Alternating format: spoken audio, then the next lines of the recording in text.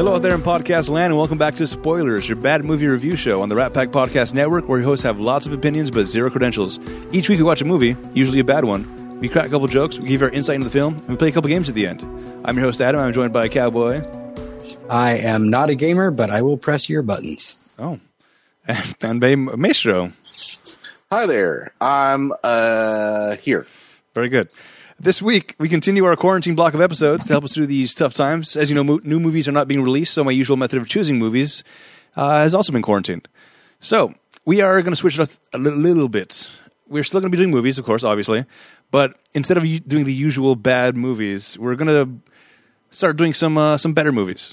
Some movies you may not have heard of, some movies you may have heard of. We'll see how it goes. That's enough of an intro.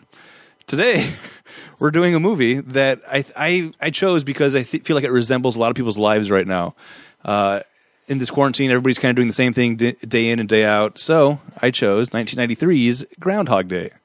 Yay, Bill Murray. Yeah, this is directed by Harold Ramis. Is it Ramis or Ramis? I feel like I've heard it both ways. Ramis. Okay.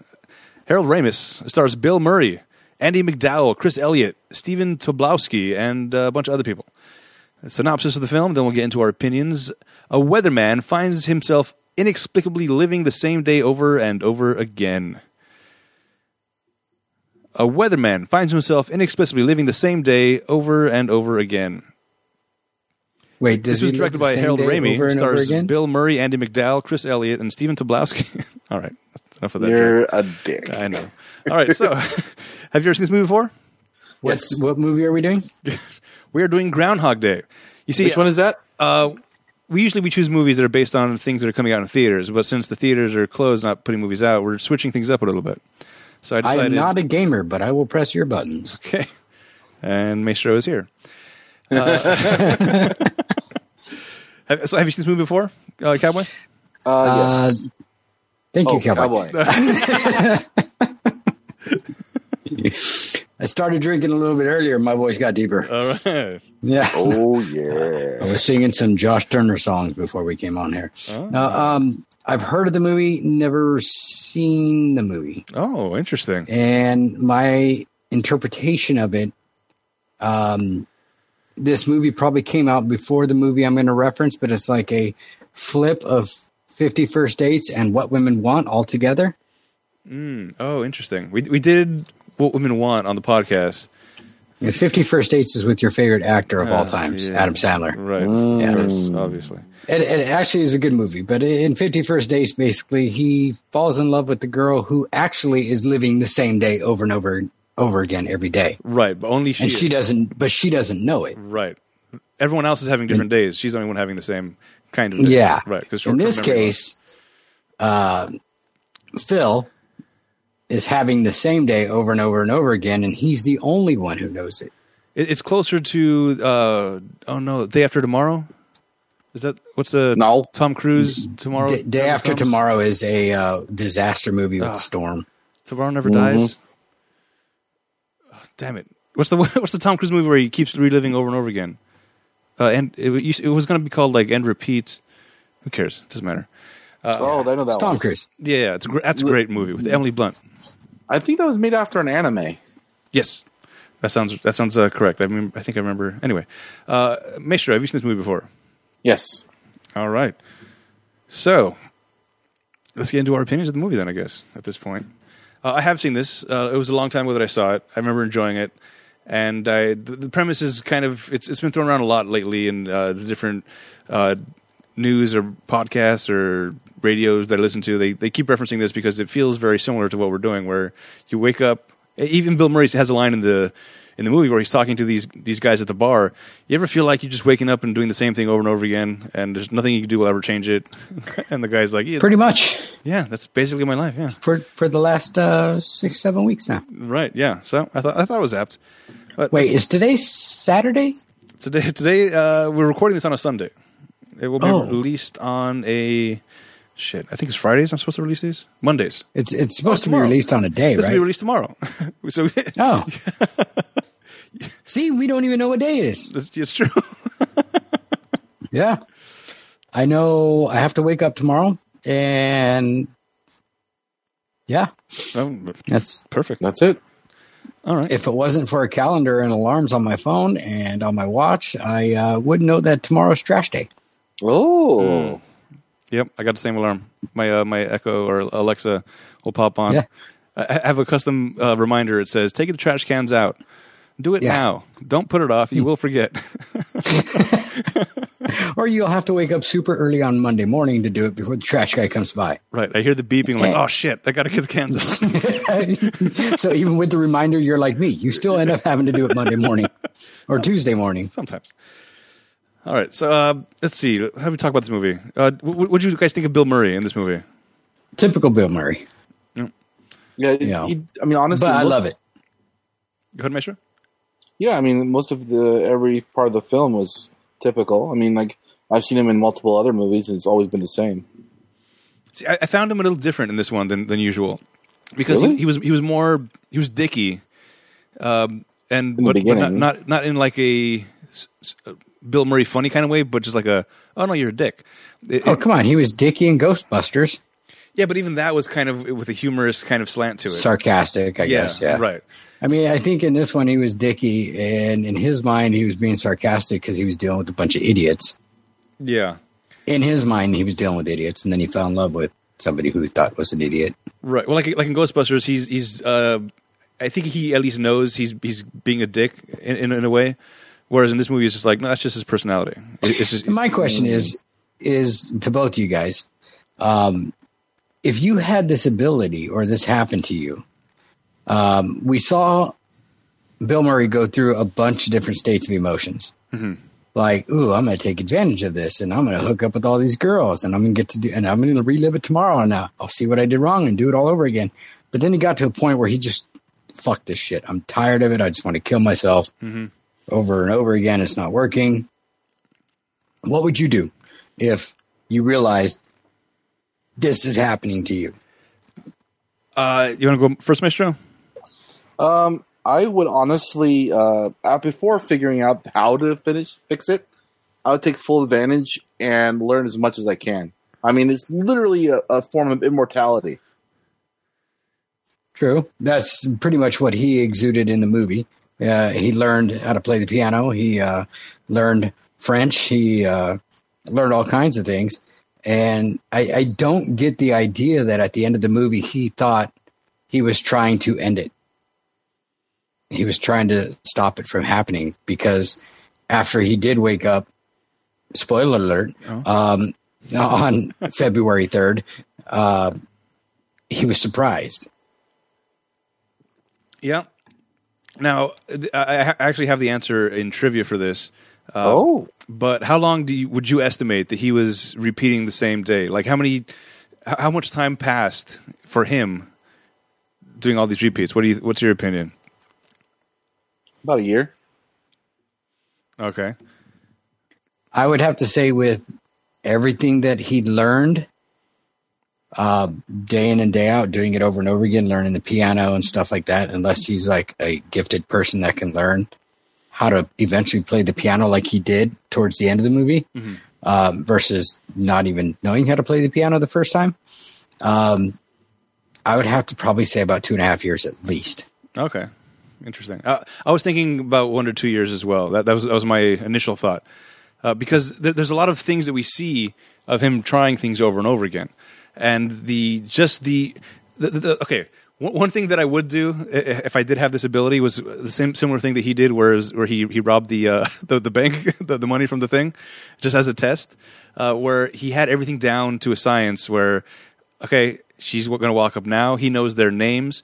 She's going to drop the change here. Here comes a car. He had to relive that several times to get the timing down so perfectly that he was able to just walk up, take the money out of the back of the armored car, and walk off. So that alone would have taken 2 to 3 weeks, I would assume, reliving that same day over and over again, just to get the timing. And you got to think about it. He's reliving that same day over and over again. You're saying 2 to 3 weeks. That's just him paying attention to that moment. Exactly right.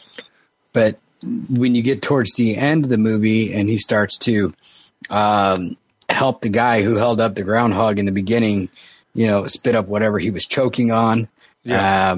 convinced that guy or the guy's fiance to show up to the wedding, and all that stuff. He had to be in all those different places at different times in the day on different days to see all of that, to get that one specific routine down. Yeah. And then you also got to think of when he was walking through the diner with the producer and he starts calling out what everybody's name is and what they do and how they feel and blah, blah, blah. How long did it take him to gather all that information and remember all that information? Unless he's like this super genius that you can tell him something once and he will compute it into memory for the rest of his life. That was another thing I was curious about. As far as being able to remember everything without being able to write anything down and keep it with you, even if you like tattooed it on your body the next morning, I don't think that a tattoo would be there. No, the whole thing resets. So in order to remember all that, it's amazing brain power. And the greatest thing is unlike 50 First Dates, where she's reliving in her mind the same day over and over again, she is getting older. Oh, right. He is not getting older. He dies umpteen times and wakes up at 6 a.m. the next morning. Yeah. It's actually How would you feel?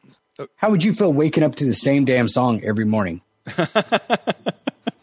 Sonny and Bono every morning. I couldn't do it for I think more than a year, because I would have I had set alarm ringtones on my phone.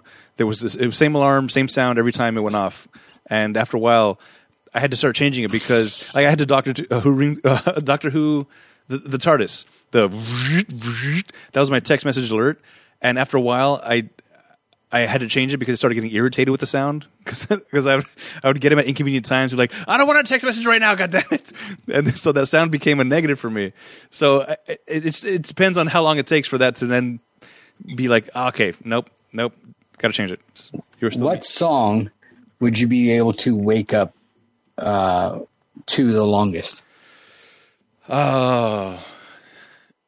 It would probably be a Linkin Park song. Those always kind of amp me in a way. Okay, I'm gonna say I think there's one that I keep playing over and over again. I think it's called "The Forgotten" off of the Reanimation. Is it called Reanimation? The remix version CD they did.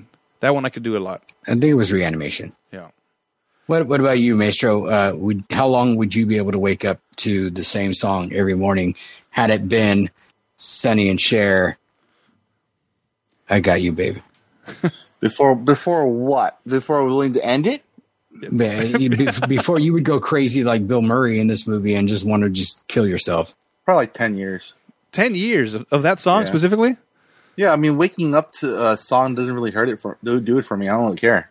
Oh man. Well, I guess in a way you're right, because you wake up, you turn it off. Yeah. Would you get to the point where he got, where you would walk out of your bed and breakfast room and run into the same guy every morning asking the same question? Would you just get to the point where you punch the guy? I would try it. I would definitely try it. Yes. See, here's the problem I had with all of this was if I was stuck in this world without any explanation, I don't know how I got here. I don't know what's causing it. I don't know what's going to fix it. So if I do one day where I'm just like, screw everything, and I go around punching everybody and I'm cursing everybody out, and then the next day I wake up and that's the final take. I'm like, oh no, that would be devastating for me. Yeah, that would be. But they don't really explain the constitution of when. Not constitution. They don't explain exactly why he gets back out of the loop. Right. See, and then that's the thing would drive me crazy is I have no idea what started this. I don't know what's going to end it. So I would have to, in the same way that Bill Murray was doing towards the end, where he was going around saving everybody, I would have to find a way to make everything okay in case the next day I wake up and that's the one that it takes. Wait, hold on a second there, Dylan. You said to me a long time ago, this is probably a dream come true for you. Doing everything perfect. Yes. With a save point. Yes. But you'd be fine through this whole thing. I don't know how long I would last, because eventually you'd get to a point where I've done everything right this entire day, and if I wake up the next day, I'd be like, oh my god, I got to keep doing the same exact thing every single day for the rest of my life now. Now that I've not beat the game, necessarily, because like he had to go do the festival every morning. He didn't have to. He could have said, I'm going to be doing this over again tomorrow, so fuck the festival. I'm just not going to show up. Let me just steal a car and do this, or jump on a plane and 5 hours later be in Vegas, and rob something. And it's a new adventure every day and no repercussions, no nothing. But the thing is, like, he robbed the armored transport. He took that suitcase, right? Mm-hmm. Yeah. He only had that money until the next morning. Right. And I thought when I was watching the movie, being a newbie to the movie, never seeing it before, when he got the producer to go back to his room and they were laying there, and she was like, no, don't go to sleep.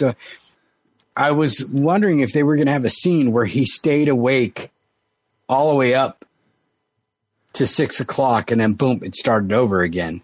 Oh, that's a good idea. They didn't have that scene. They both fell asleep and he woke up and it was all over again. Yeah. Yeah, that would have been interesting. That's something I would have tried to do at some point. To try to stay awake the entire time as well. Yeah, like to see what happens at 6 a.m. Right. Yes, that's what I was thinking, and they never did it, and I was kind of disappointed with it. Have you ever seen Dark City? No. It's an older movie. It's a wild concept, or it's kind of similar to this in a way where things never change, but if they do change, you don't recognize them changing. There's basically these like alien overlords that pause time for all of us. Then they'll come in, they'll take somebody out, put somebody in their place, and then start it again and reset. So everything continues without you knowing that things have been changing. So that's I was wondering if that would have happened at 6 a.m., where he would then see what was causing this to kind of shift. Maybe he saw a bright light and then he woke up in bed again or something. There's no escaping it. Yeah, but he really wasn't that bright in this movie. He got bright. He got very bright. Well, no, he got hip to his inner self. That was the whole premise of the movie. Stop being a dickhead, dude. Like, yeah, and start paying attention to other people and other things around him. But yeah, then that also constitutes, when you do that, you start learning things too. See, I think you can learn things. You can learn things even by being a selfish asshole, but you don't put any weight to it. I feel like he started treating it as a prison sentence, where eventually when he did actually start trying to learn things, that's the kind of mentality I think that I would have if I was ever in prison. I'm stuck here. I got to make the best out of this. So might as well expand my horizons, do some learning, do some working out, and things that I wouldn't be able to do outside of regular life, where I'm stuck here. I have no other options but to either sit here or do something to better myself. And then that's, I think, the option that he ended up taking. If you like this, there's an old movie with Christopher Reeves, Superman. I want to say it's called Somewhere in Time. Okay. It's a really, really, when I seen it for the first time, now keep in mind it's an older movie. So you got to watch the movie. It's not a very fast paced movie. It's probably from before he was Superman, I want to say, but when he was Clark Kent. What's that? When he was Clark Kent? No. See, before Superman. Okay. It's kind of hard to remember this, but it's like a time travel type movie. You might hate it, Adam. Okay. But you might like it, because the premise of the movie is he runs into a picture and he remembers that person from when he was a boy. Okay. Or something along the lines of that. And he finds a way to hypnotize himself to travel back in time. Oh. The way to do it, though, he needs to get rid of everything in that time zone that he's in, that time frame that he's in, whatever year he's in, and start dressing like he was, or like he would have been way back in, say, the 1950s or 1930s or something. That sounds a lot like the TV show called Outlander. So he changes his dress. He changes everything in the hotel room.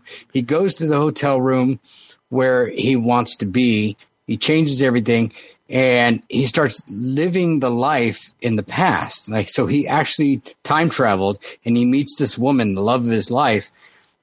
And I'm not going to ruin. I can't spoil it because you're. Okay. But that sounds a lot like. Watch it. You're going to like it. It sounds a lot like the Owen Wilson movie, which I'm usually not a big fan of. But in this movie called Midnight in Paris, he ends up going to this one square in Paris. That when he walks through it, it transports him back into the time, and he's hanging out with the super famous writer guy that he hunted, and Hemingway. He ended up hanging out with Hemingway and F. Scott Fitzgerald and stuff, and it's a beautiful. Similar kind of thing where he had to go to this one point at a certain time to go back and then live in that time period. And that was beautiful. He was an aspiring actor, I believe. Christopher Reeves was in this movie, and he wanted to go back in time to meet a certain actress. And he successfully does it, meets the actress, and the issue that happens in the movie that brings him back to the current time just totally mind melts you, you know? And that actress that he met when he went back in time, I guess when he goes back into regular time, she's already dead or already gone or something like that. Oh, like the Captain America thing. Yeah, I think you'd like the movie, but I wrote it down. I don't know you sometimes when it comes to time travel movies, dude. Honestly. I wrote it down. I will check it out. I'm also going to check out Outlander because I enjoy this concept. The concept of this reliving the same thing over and over again is fascinating to me. That's why I like the Tom Cruise movies because the same. He did it the way that I would do it if I was in Groundhog Day. Like I was saying, I'd redo everything. I'd do everything until I found the correct path. Every attempt would be at the ultimate perfect day that he actually got at the end. So here's a little another TV show that you might be interested in, but it only is for one episode. All right. Okay, so in the TV show Supernatural, the two brothers that play in the show are Sam and Dean. Mm-hmm. Now, the difference is that Sam is like the more logical one, or at least the most educated. Sure, let's go with that. And then Dean is the badass. Yes, for lack of lesser words, actually. I agree with you, but I would say Sam is the book smart. Dean is the street smart. Gotcha. Okay, that makes more sense. All right, let's go with that. Anyways, so what happens in this one episode is, I'm not going to tell you the whole story, but it's hilarious. So basically, Sam and Dean wake up one morning, and Dean gets killed. Okay? I know which one you're talking about. Yeah, I know, right? So as soon as Dean dies, the day starts all over again, from the very beginning. So, yeah. So it's not. So the thing of it is Sam remembers everything. Dean doesn't. Okay, I feel like he's the one that dies. I think you brought this up because when we did Happy Death Day, there's the same kind of concept. When as soon as that girl dies, the day resets. Yes, and same idea. Yeah. I seem to think that Adam, if he opened up his ability to watch things that we recommend to him, would actually like Supernatural. I do enjoy it. I have seen a handful of episodes. Did you know they have a Scooby-Doo episode? The problem I have with Supernatural is there's like 70,000 episodes. Is that right? Or 45 seasons? But you watch everything of Seinfeld, dude. Come on. Seriously. You watch everything of Seinfeld. You watch everything of Friends. Those are mostly in real time. Doctor Who. Okay, that's different. Yeah. Understand. You yourself said, you really didn't grab into Doctor Who until after the 7th episode of season 1. Right. The Doctor dances. How many episodes of Supernatural have you seen? 4 or 5. I tell you. I know. It's going to take you 7 or 8 episodes to really, because here's the thing, just like Doctor Who, Supernatural is setting everything up. you're getting to know Sam and Dean and their back history and their backstory, and you're going through these adventures the first 7 or 8 episodes. Then you start really getting into the story of Sam and Dean. Understood. And then it becomes... The problem isn't the show, it's the commitment. It's once I start, because I know I will get into it, and I know I will watch all of it, but it's going to put me behind on everything else in the world, because it's going to take months to catch up on it, and I won't be able to watch anything else in between. Isn't that perfect then, isn't it, Adam? Yeah. All right, before this becomes random tangent, let's get back to the movie, Groundhog Day. So if I was in that situation, I would, like I was saying, I would try to find the perfect date, the perfect blend of what would do. I would also, at the same time, try to find a way to help myself with the... I'd probably rob the bank, and I'd probably also try to learn other things. I don't think ice sculpting would be high on my list. I think piano and reading, maybe not reading, piano, French poetry, maybe. I think the problem that you're thinking of is what would be high on your priority list based on the circumstances.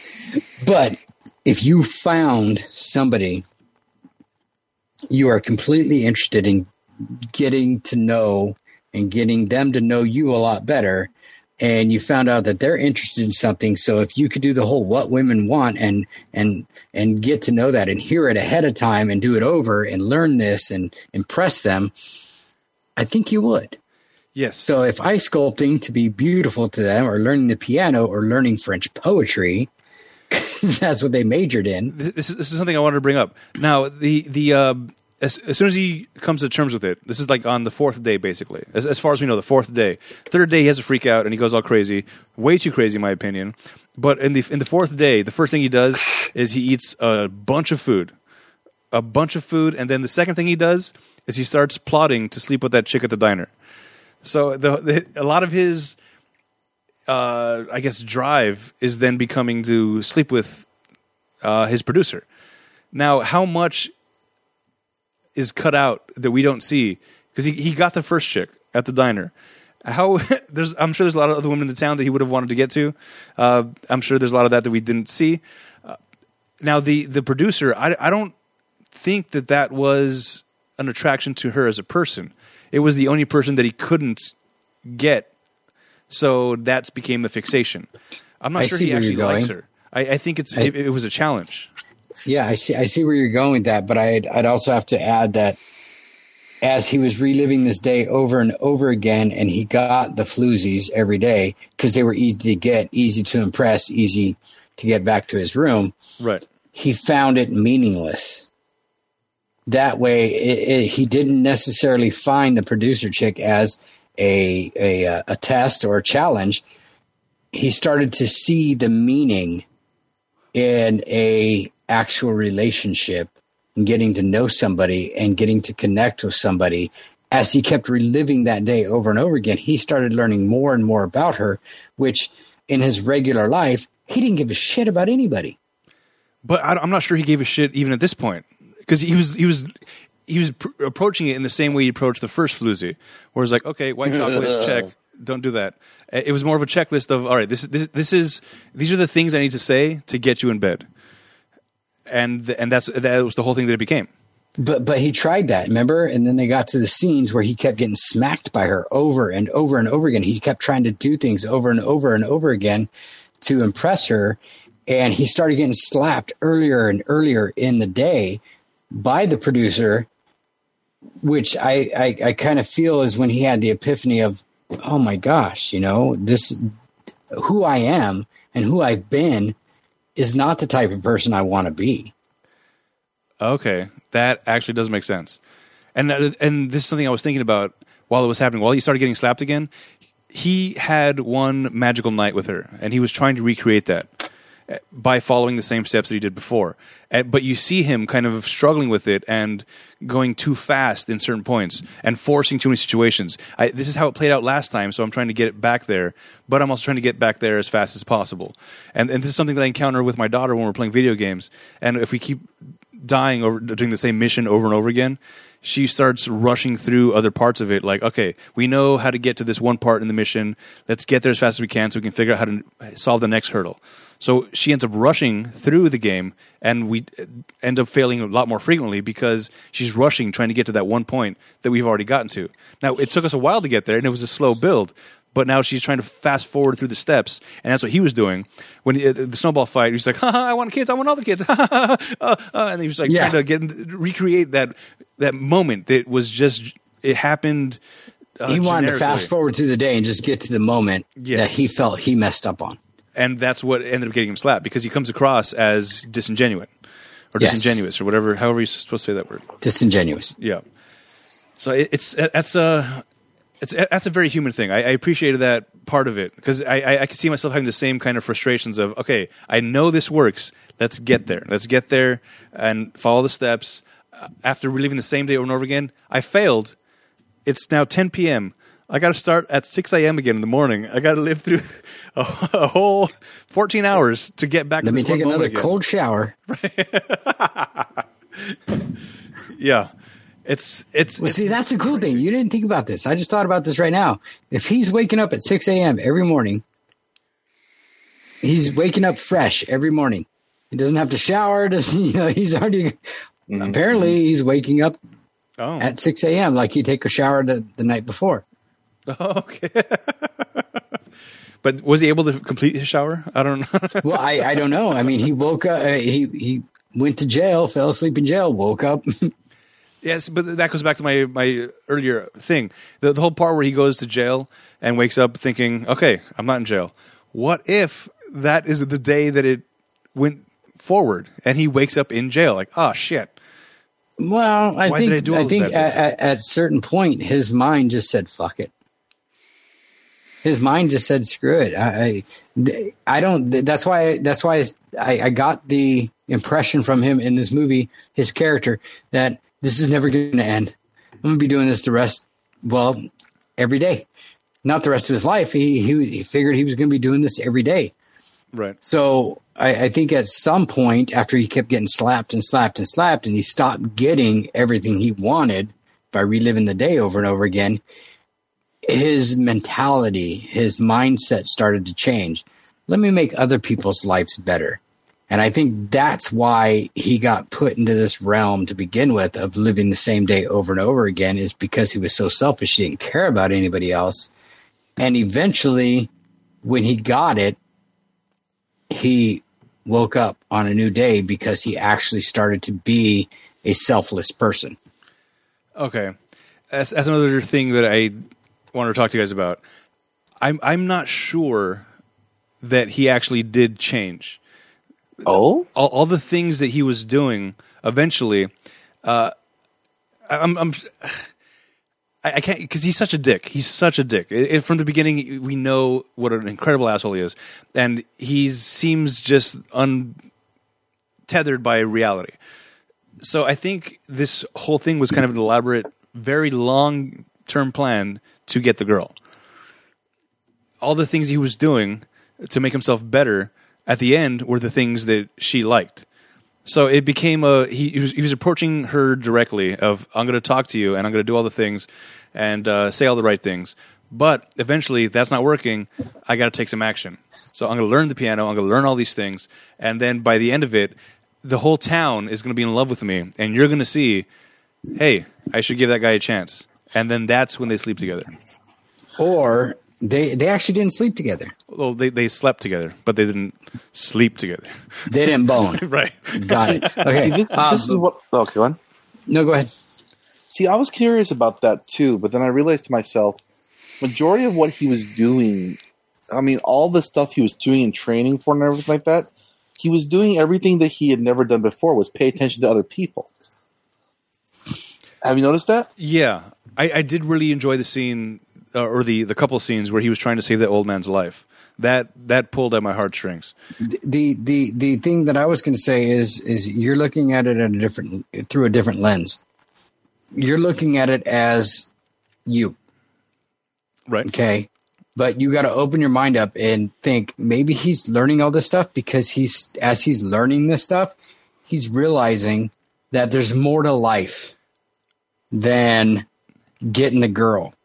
Because I think at that point, when he went to sleep the night before it became the third, He was expecting to wake up and having to be 6 a.m. waking up in the bed by himself. He wasn't trying to get the girl anymore. He was trying to do what's right for everybody in the town and be the person that he had become. And it became easy for him because his mindset has changed, which is why when he finally woke up and it was February 3rd, he was surprised. Yeah. And the night before, he didn't try anything with her. He fell asleep. And she wanted him to, but he didn't. He was also exhausted. Because he was like, what can I do for you today? And she's like, well, there's a lot you can do for me today. You know? Hey, finger in the hole of the thumb here, you know? Like, and then he's like, hey, they're gone, boy. And then they go out, and then he's like, man, his life has changed. He's like, I want to move here. I want to live here. Right. I mean, like, you look at it, remember what he says on the third day? He says, it's so beautiful. He's coming to understanding that he's not looking at it introspectively. He's not looking at himself anymore and what he can get out of people. He's looking at the beauty of what outside it has to show him, because he's learned what other people actually have to show him, whatever it is that he doesn't have, at least at the very beginning. Like a respect for other people, a sense of kinship with other people, stuff like that. Because every time before that, it was all about him. Whatever he wanted didn't matter what everyone else had. Yeah, at the beginning, the first half of the movie, that he started living this day over and over again. It's like he was trying to manipulate everybody else and manipulate time and manipulate the situation. And after he kept getting smacked over and over and over again, earlier and earlier in the day with the producer, I think something flipped, and he's like, instead of manipulating everybody else, he started to manipulate himself. He started to find the inner part of him. What do I want to learn? What do I want to? I've got this endless day, this day that happens over and over and over again. What could I do to better myself, to be a better person? And I don't see that he was trying to do it to get the girl. I felt he was trying to do it because he started to realize every day he lived that day over and over again to be a better person. He's trying to manipulate himself now. Not to mention, most of the stuff that he did towards the end of the film, he didn't do it with the knowledge, knowing that she would find out. This is just because he didn't force any of it to happen for her to be at certain spots. Remember? Okay. I will concede that by the end of the movie, it was for him, and I think there was a turning point where he did start doing it for himself. But initially, all of it was to get the girl, because in the conversation they had, I think in the diner, what's your perfect man? She was saying stuff like he's well read, he plays an instrument, so he starts learning piano, he starts reading up on things. So initially that was his drive. I need to fill all these check marks that she gave of what her perfect man is.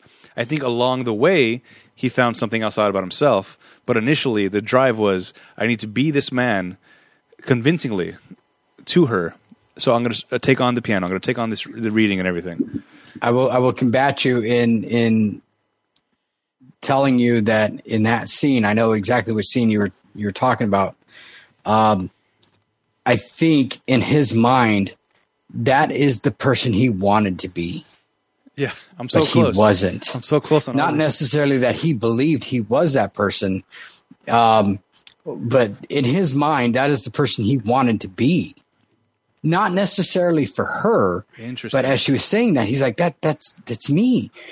Maybe that's how he thought he was being, but that's not how he was coming across. A lot of people think, oh, no, I'm a sweet guy. No, you're a dick. You know? You're a dick in cheap clothing. People say, oh, no, I'm a good guy. Oh, I'm a great guy. No, dude, you're in jail every other few weeks. You know, like, you're not a good guy. You don't follow laws. You treat women like shit, you know, like. But you look at yourself as a good guy because you think that's what a good guy is.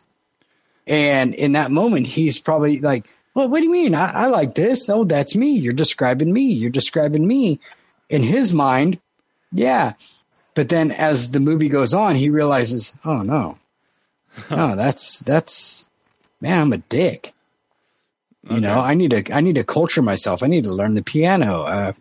You know, wow, maybe I found meaning in French poetry. You know, I learned French. I know what the fuck they're saying now. So maybe that hits a chord, you know, and then it just waterfalls from there. You know, he starts, wow, if I learned this and I felt this about myself, what if I did this? What if I did this? These people need help. I have the ability to live in the hero role and not be the badass victim. Let me see if I can become the guide eventually.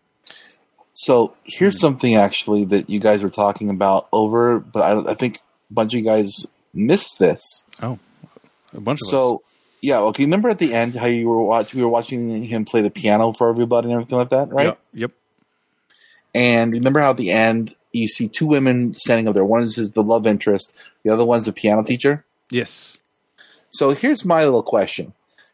Oh, I think I'm on the same wavelength as you. Go for it. Yeah? Yeah. If he got so good, how on the same day did he still become the piano teacher's student?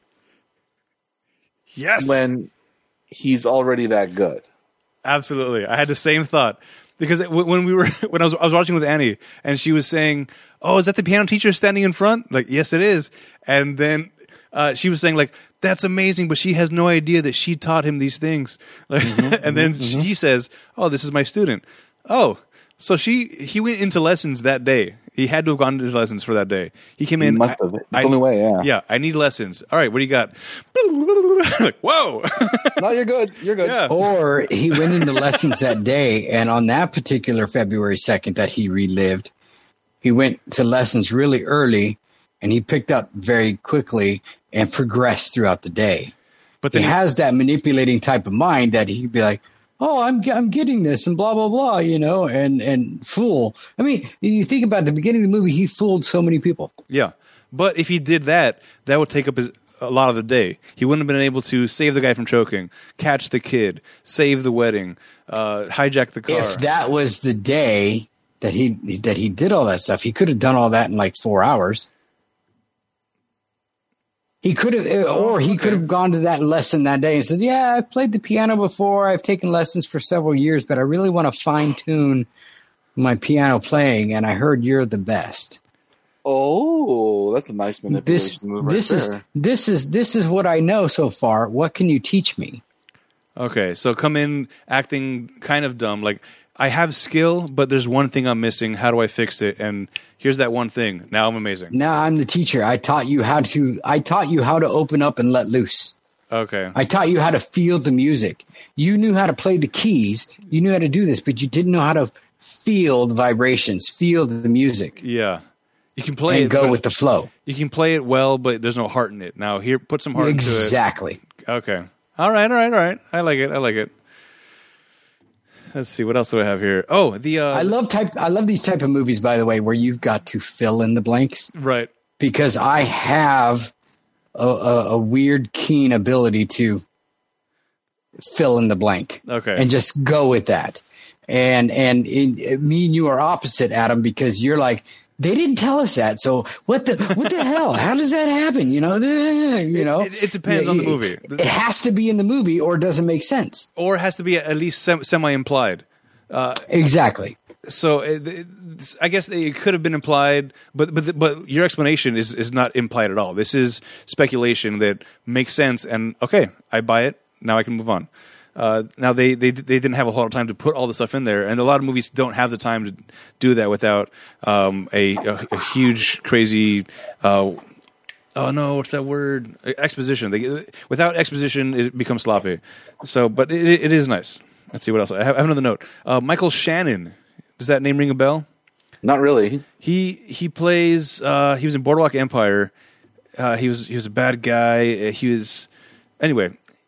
I spotted the bride that he saved, the couple that he saved. The husband was Michael Shannon, which I was very excited. Like, that looks like that guy from that thing, and I looked it up. It is that guy from that thing. It's damn it. When you have a chance to make sure, look up Michael Shannon. You'll recognize the guy. Let's see what else. Oh, okay. What is it? Michael Shannon. Michael Shannon. Yes, Michael Shannon. As you try to distract me with the video conferencing, I realize that is your muscle, your arm, and not your actual butt. So I've got something propping up my phone Okay.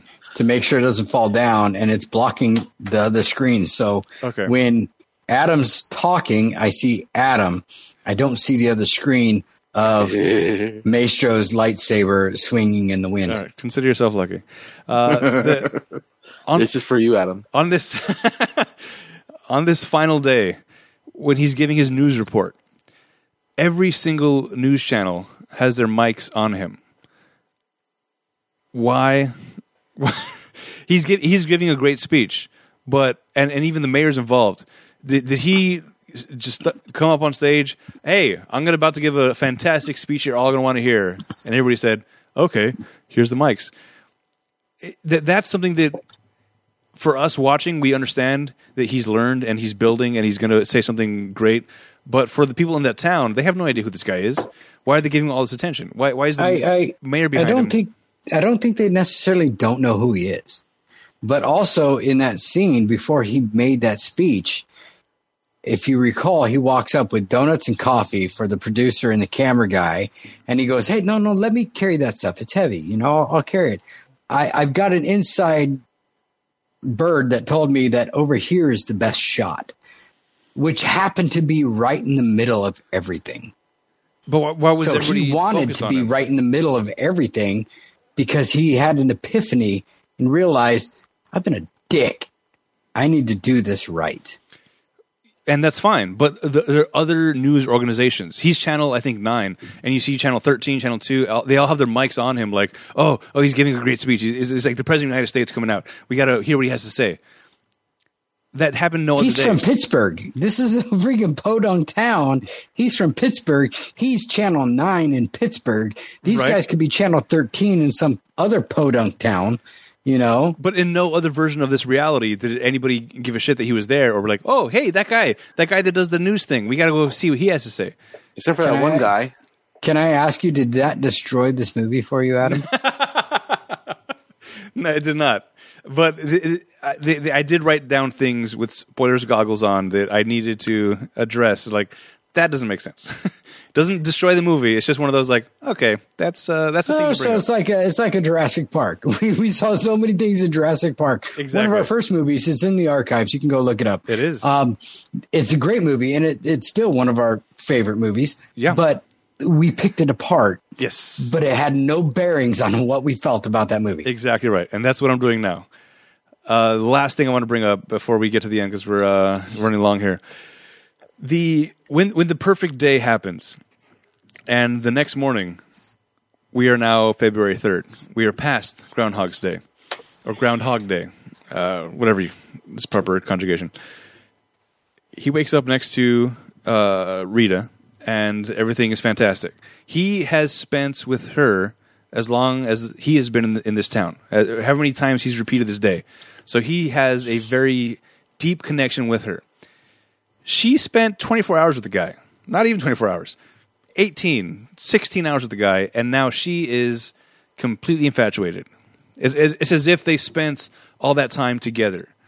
That's a very short amount of time to develop that strong of a connection, especially since we know her morals from the beginning of the movie are, I shouldn't do that. We shouldn't do that. We should take it slow. She at the end she went plaid. It was very fast. The thing is, though, I feel like the day he showed up with coffee and donuts and wanted to carry this stuff, in my mind, I don't feel like he was trying to impress her to get her. And the reason why I feel that way is because that the rest of the day he was busy saving everybody and doing everything else. He wasn't with her. Agreed. Okay? Yes. She was like to the cameraman, hey, let's go get Phil so we can go to the party. And somebody goes, oh, Phil, he's already at the party. That's when it started to click in her mind. Wow, he's not who I thought he was. I'm getting this. I guess I never even knew who he was before. I never paid attention to who he was before. He's not the guy I thought he was. And she felt an instant connection. So let me ask you, Adam, you don't believe at all in love at first sight? I do not. Okay. I believe in infatuation at first sight or lust at first sight. But that cannot grow to anything else. That cannot grow to love. It can, but it's not love at first sight. It's interest at first sight. Okay. It's not, I loved you from the moment I saw you. That's impossible. And that's a ridiculous concept. Okay, but the moment she saw him was in the morning. No, she saw him back in Pittsburgh and it was like, oh, exactly. You dick. Exactly. So it wasn't love at first sight. That, grew not at first sight, but over, even if it's a matter of 16, 18 hours, she got to know who this guy really was. Without talking to him at all, though. Even at the end of the night, he didn't try to bang her. See, and that's another thing I have a problem with. Even when they spent a whole night together talking and developing a deep connection, she was saying no. In this version of the reality, they barely talked until the end of the night. No, you don't know that. Yes, no, because he was busy. From the end of the party and him waking up in the morning. Right. That's like a 4-hour window, maybe. Yeah, but they could have gone back to the hotel room and just sat there and chit chat and BS'd for hours and hours and hours and had endless conversation and eventually fell asleep. And then the alarm went off at 6 o'clock like normal, and it was a different song. And he knew something was different. So in that 4 hours of conversation, he made more headway than in an entire day. You're assuming it was 4 hours. Very meticulated. Okay. The latest 8 hours. The latest he ever stayed up was 4 a.m. Let's say the party was 9 or 10. Maybe they left the party at 10. So that's 6 hours. Okay. 6 hours. Fine. Before, when they were on a date, it was starting at lunch even, and then it went on to the night, where you got that perfect moment with the snowball fight, and there was a connection, but it was all orchestrated by him to say the perfect things. In this case, we're now shortening that window down by at least half, and he made more headway in that half period than he did in the entire day. But he wasn't trying. He wasn't trying to get into her pants. He wasn't trying to do any of that. Have you never been more infatuated with somebody who wasn't trying to get into you?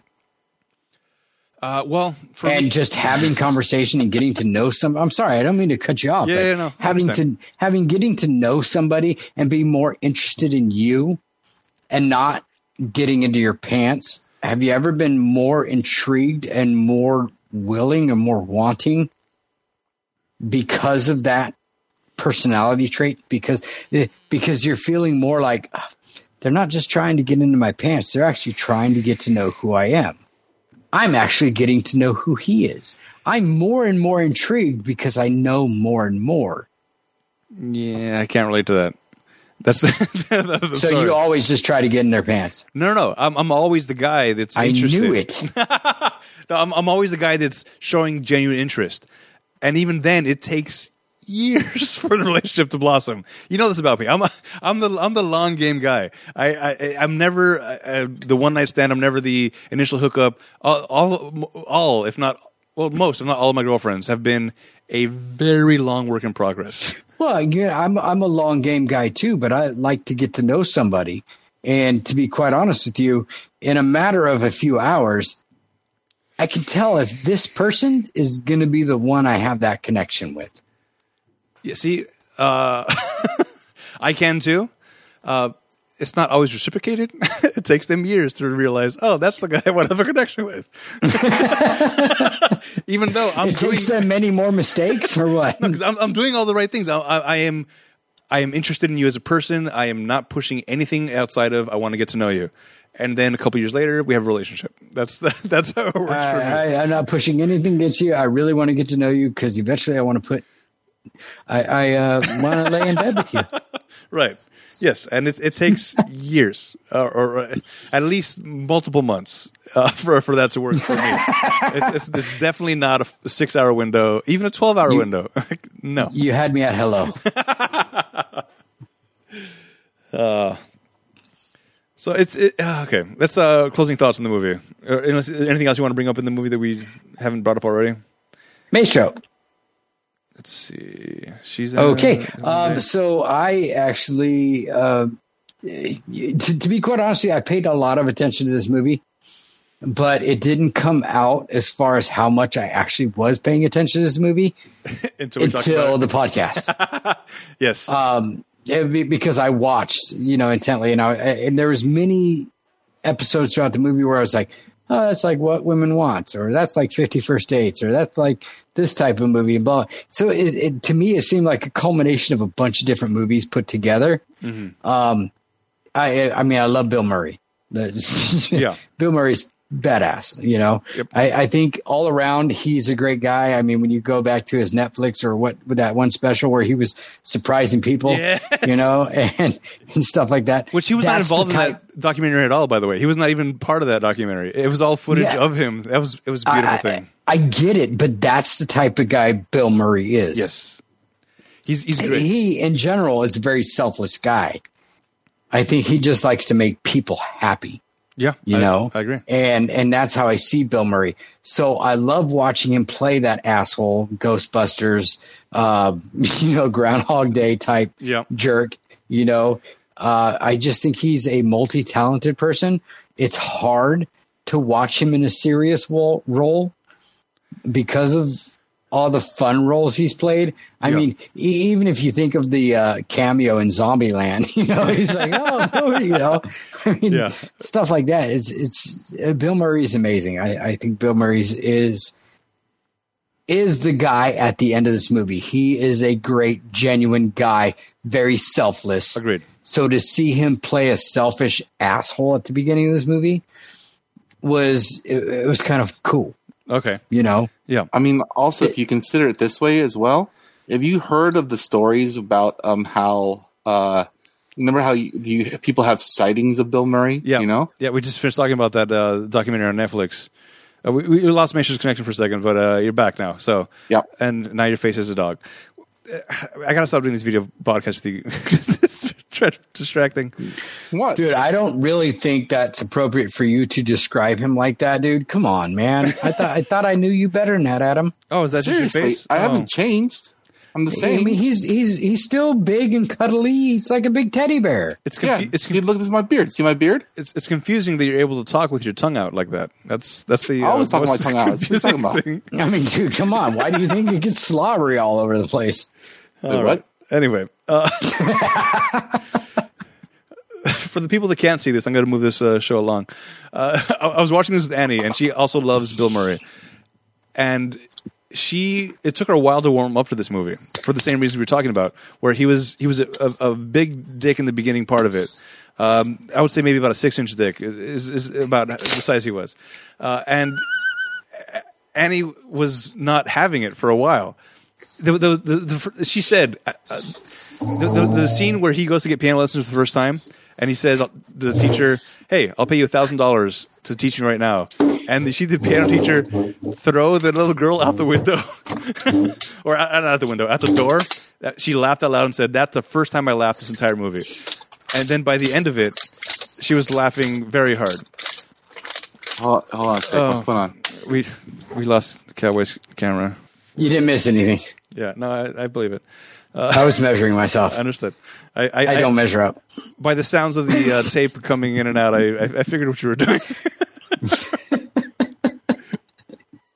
Like a 6-inch dick. You saw that? I'm so happy for you. All right. So for her to see Bill Murray in this kind of dick role was unsettling for her, I think. But then once it got past that, then it became entertaining.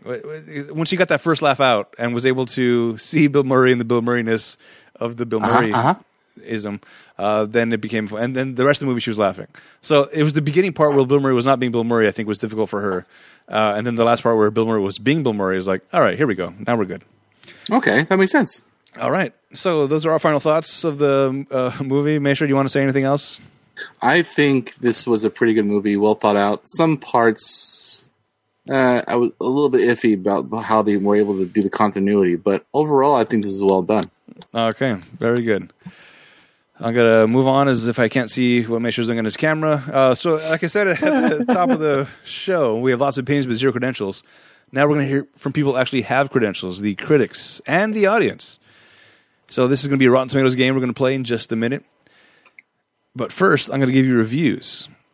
Let's start with the top critics. We're going to do top critics' good reviews first. This is from Stanley Kaufman from the New Republic. Murray, more often than not, is pretty unbearable. But here, playing a man who is unbearable, Murray begins convincingly, amusingly, and gets even more amusing as he metamorphosizes. That's a long, crazy word. So that was supposed to be a good review, but it seems like he doesn't like Bill Murray. But even then, he still liked the movie, so that's good. I don't know how you don't like Bill Murray, kind of a-hole. All right, Jonathan Rosenbaum from the Chicago Reader. Considering that none of the characters are fresh or interesting, it is a commendable achievement that the quality of the storytelling alone keeps the movie watchable and likable. Another weird good review, but it is a good review nonetheless. All right, now bad reviews from the top critics. I found none. There are no bad reviews on Rotten Tomatoes from the top critics for this movie. Okay, sounds good. So, based on that, what is your Rotten Tomatoes guess for the tomato meter, or the tomatometer, as I like to call it? Can I hear the reviews first? We just did the reviews. Oh my god. Oh, whoosh. In a nutshell, the good reviews were they said it was kind of bad, but also good. The bad reviews were not there. There was no bad reviews. Oh, from the. I gotta work on this connection, I think. No, I was just drinking. Oh, that's fine. So, tomato meter. What do you think the top critics rated this movie? Considering there were 4 tomatoes. 4 tomatoes. Oh, that's not how it works. Okay, I'm sorry. Oh, you're right. You know what? I didn't explain that. This is the Rotten Tomatoes game. I'm going to have you guys guess the score based on its Rotten Tomatoes scoring system. For those of you unfamiliar with the scoring system, it's an average score from 0 to 100 amongst the critics and the audience. We're doing critics first. 0 to 59 is rotten. 60 to 84 is fresh. 85 and up is certified fresh. So I was unclear of the meter. Sorry. Okay. That's why I said 4 tomatoes. Understood. So the critics, what do you think their rating was from 0 to 100? I'm going to say 89. I will go for an even 65. Oh, 60. Wow. Even based on the no bad reviews. That's not an even number, dude. Bold choice. I know, right? I'm going to go with an even 65. Oh, I mean odd 65.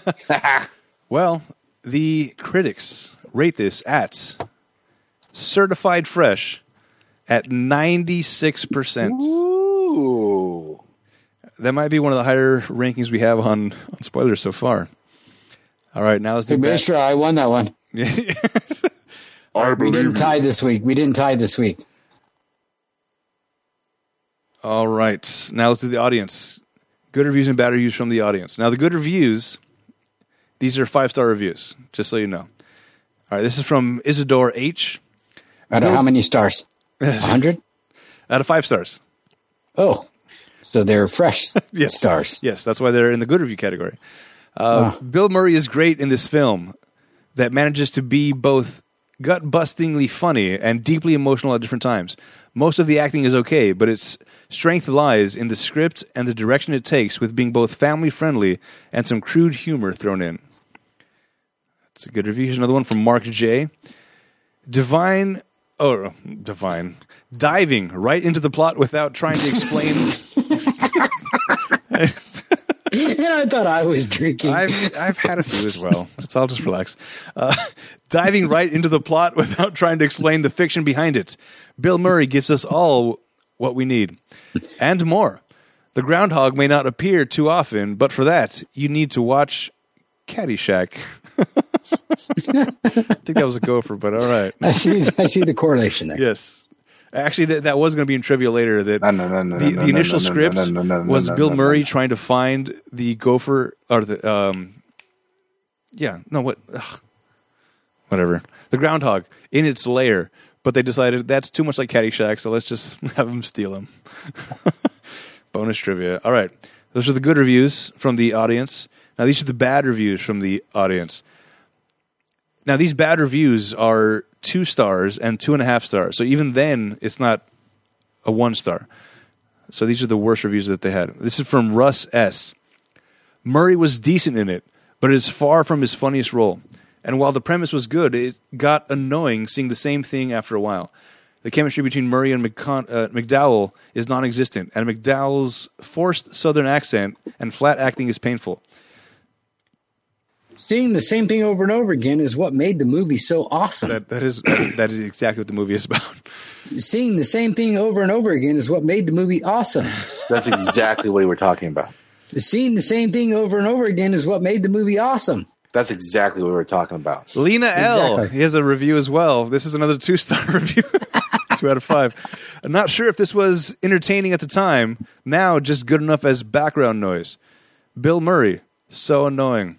Although he did have a decent plan going on. I think she feels about Bill Murray like I feel about Nicolas Cage. Come on, guys. Whoa. Oh, wait, that's Keanu Reeves. All right. What the hell? I don't know. I feel like he does I that want as to take well. his face. What in Zeus's butthole? All right. Come on! We have a lot of Nick Cage movies in the archives if you want to check out our spoilers archives. A lot of Nick Cage movies in there. All right, so those are the good reviews and bad reviews from the audience. What do you think the audience rated this movie on a scale of 1 to 100? Ooh. Go ahead, Maestro. I'll let you go first. Even You screwed 70. up the first time. So Even I'm going to say 70. 81. 81. This is another certified fresh with 88%. Wow. This movie is loved by all. All right. Wow. This one's going to be interesting because there's not a whole lot of characters in this movie. Paul Giamatti and Garrett Oldman were not in this movie. We've decided we love these guys and they make movies better, so we usually like to put them in to movies to make them better. Now, this movie is already pretty great. So, who would you put in as Paul Giamatti and Gary Oldman? Or would you not put them in at all? What do You want to go first, Cowboy? I didn't even think about this one. Holy shit. This happens every single time. You go. Maybe you'll inspire me When- with when- your Very good, Mario with your Mario Brothers hat. When All Hollywood, right. when Hollywood, Either that or Fred Durst. Let's go with Mario. when Hollywood was running the show and he was doing the script, and every time we got to the Paul Giamatti and Gary Oldman bit, I had the same reaction the Cowboy just had, like, "Oh damn it, I forgot to think about that." And even now, It's the part of the show I don't think of at all. right? Somehow it eludes us, but it's also fun to play. It completely eludes All right. me. Do you have any thoughts, Maestro? Yes. All right. I do, actually. For Paul Giamatti, I was going to take out Phil. Oh, Bill Murray? No, Phil. Phil is Bill Murray. Oh, the Groundhog himself? No, not Phil. Not Bill Murray. The camera guy. Larry. Larry. Sorry, Larry. Yeah, Chris Elliott. Yes, Chris Elliott. Because I feel like it was very. I know this is like a earlier film for him, but he was a little flat for most of the film. This may be controversial. I think Chris Elliott is flat in everything he does. I do not. Yes. I do not like him at all. And That is the character. He is a typical typecast character. yeah. Yes. And, We need a character that's like this. Yeah, Elliot. yeah. I don't like him. I have not seen him in a single movie that I enjoy. Yeah. No. So yes, I agree to absolutely. disagree. Paul, Hey, that's a question. Can you agree to disagree? If you can agree to disagree, Yeah. is it possible to disagree to agree? I don't. Oh. That means you just continue arguing, right? yeah, yeah. Yes. Until you agree to Yeah. disagree, you are already agreeing to disagree. That's the baseline. Or you're disagreeing to agree. That means you're continuing arguing. Right, yeah. So that's how the argument starts. You're disagreeing to agree. Until you get to the point where you agree to disagree, or just agree, it's still What if you disagreement. don't get there? Then you continue to disagree to agree. Right. But it makes sense, right? Sure. I had somebody tell me, I won't tell you who, we agree to disagree. And I said, I disagree to agree. And she's like, that doesn't make sense. No, that it makes completely sense. absolutely. Both parties need to agree to disagree in order for you to agree to disagree. One person can't say agree to disagree unless the other person says, I also agree to disagree. Otherwise, you're still disagreeing. Otherwise, you just go my back to your God. separate corners, you spit in the bucket, and you take some water in, and you fix your cuts, and you come back out swinging. Right. I need some of that brisk. They keep ringing that bell. Oh, come on, man. You can do better than that. All right. Okay. There you go. All right. So Hey, Dre, give me something to drink. Oh, shit. You got that. So Paul Giamatti's Chris Elliott. How about Oldman? Does he fit in here? Maybe the mayor. And see, I was thinking the mayor is more Paul Giamatti. That's because they have the similar body type. Yeah, exactly. I was typecasting. I would like to see Gary Oldman as a life insurance sales guy. Oh, That guy did such a good job at that, though, dude. He did. He really did. I would not take him out. He was that annoying fuck that you don't want to run into all the time. You cannot replace him. I'm sorry. That was my favorite part when the guy came up like, "You remember me?" And he's like, he gives, "Oh yeah," they give a long, tender hug. Doesn't that sound familiar? It does sound. It's a very Maestro move. All right, let's go on to trivia. Based on that, I'm going to skip to a different part of the trivia here. Let's see. Oh no, where is it? Oh, here he is. According to director Harold Ramis, most of the time. Oh no. Oh, who cares? I'll do this one anyway.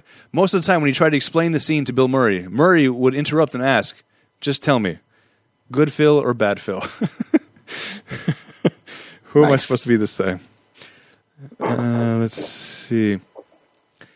Harold Ramis directed the kids in the snowball fights to hit Bill Murray as hard as they could. Bill Murray responded by throwing snowballs back as hard as he could. Originally, Harold Ramis wanted Tom Hanks to play the lead role. Makes sense. But he decided against it because Hanks is, quote-unquote, too nice. Yes, I agree. All right. I can't, especially after seeing Mr. Rogers' Neighborhood, I cannot see Tom Hanks playing an asshole. Right. Yeah, it's a little rough. I mean, like, the most I can actually see Tom Hanks being an asshole was in, like, Funny Farm. Oh, never saw that one. Oh. It's pretty funny. It's on a farm. Yep. Lots of animals. On the DVD, Harold Ramis states that the original idea was for Phil to live February 2nd for about 10,000 years. Later he says that Phil probably lived the same day for about 10 years. So 10 years is how many times he did this over and over again. Christ. Can you imagine? No, I cannot.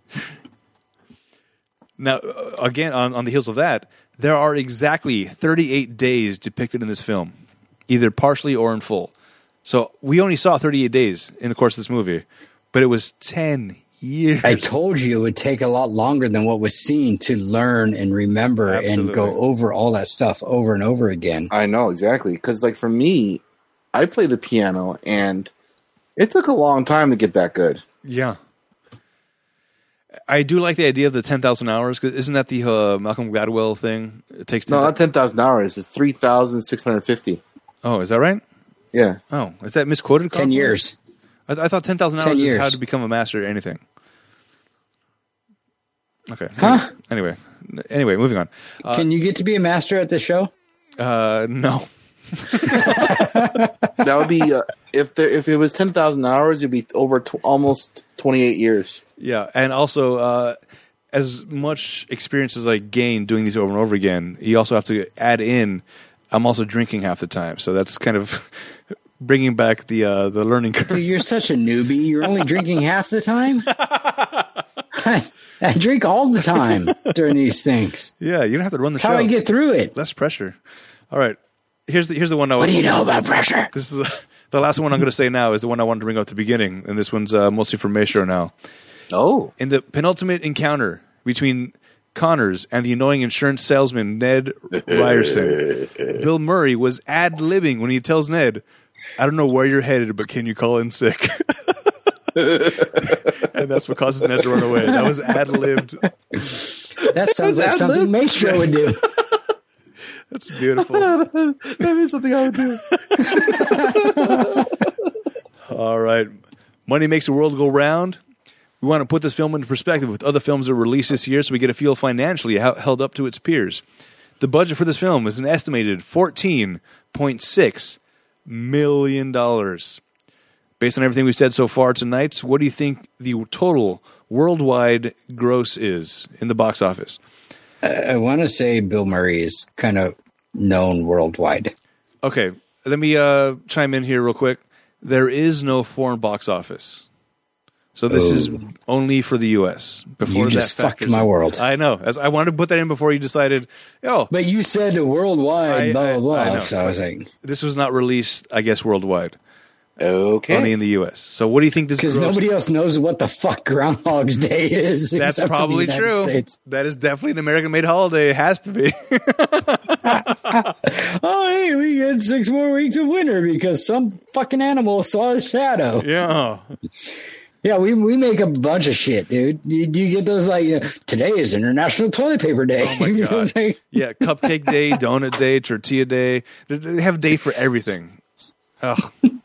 This is very upsetting. Anyway, so $14.6 million was the budget. How much did it gross in the U.S. at the box office? 14.6? That's the budget, yeah. Well, now I know there's not a worldwide box office or a foreign box office because those guys don't know what groundhogs are. Is groundhogs only like an American thing or what?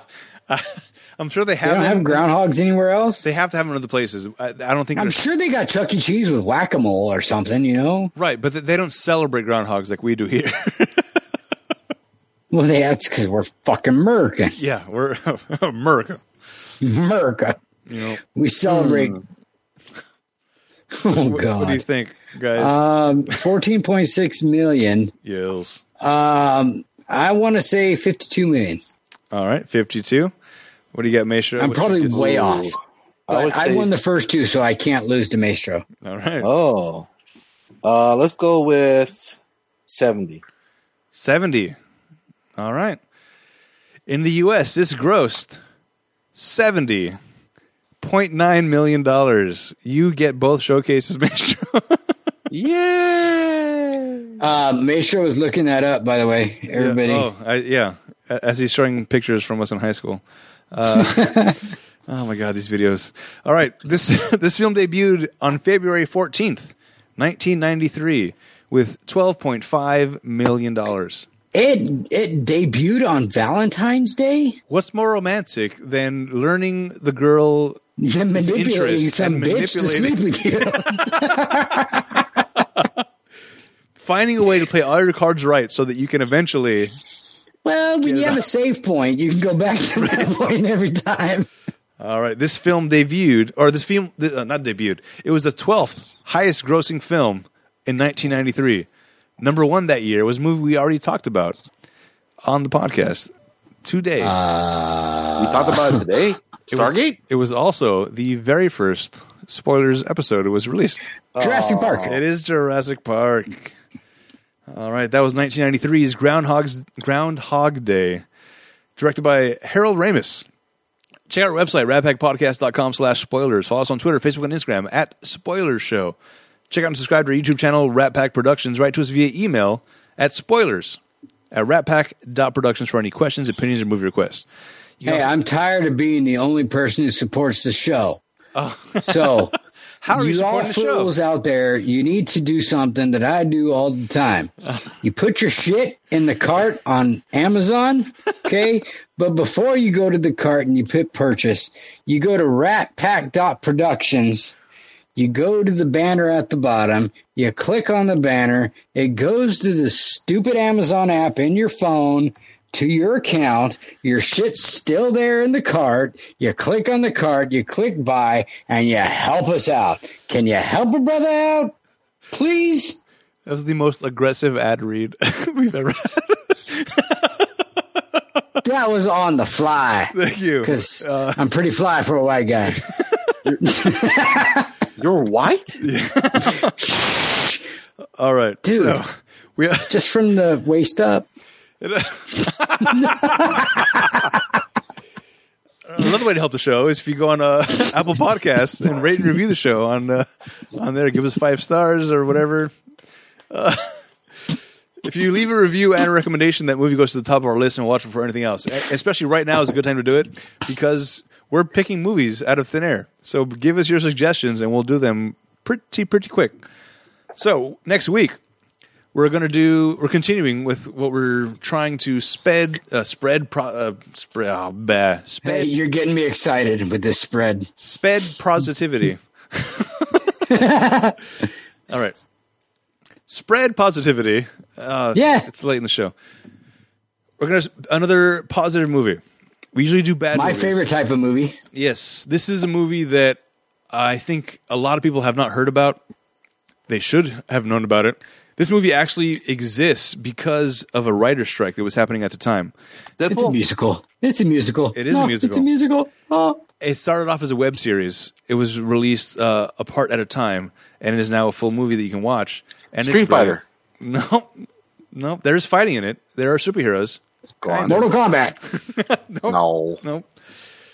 This has NPH in the leading role, also known as Neil Patrick Harris. Are we talking about Dr. Horrible? Dr. Horrible Sing Along We're going to be singing along. Yes. I play this music all the time. My daughter and I do the duet with Neil Patrick Harris and Felicia Day. We sing the oh no, a man, Bad Horse? No, not Man's Like No, damn it. The Hammer song? No, look around. We're living with the lost and found. You know, sing. You bastard! You're just staring at me. How dare you? By the way, I'm not sure why I sang the female part just now. But it's just the first thing that came to mind. Y'all need to see the video because everybody's just looking at him blank as he's singing. Like, I have no idea what you're talking about. What? How dare you guys? You chose this movie, Cowboy. You know what? Let me just show you my nipple. Oh, all right. Moving on. So next week we're going to do Dr. Horrible Sing Along blog. Yes. I'm actually not sure where you can find it, or it should be available somewhere. Somewhere. If not, this is worth a purchase. $3, $4, or $5. Yes. Buy it online. It's 100% worth your time. And the thing is we know that a ton of people have never heard about this before. Right.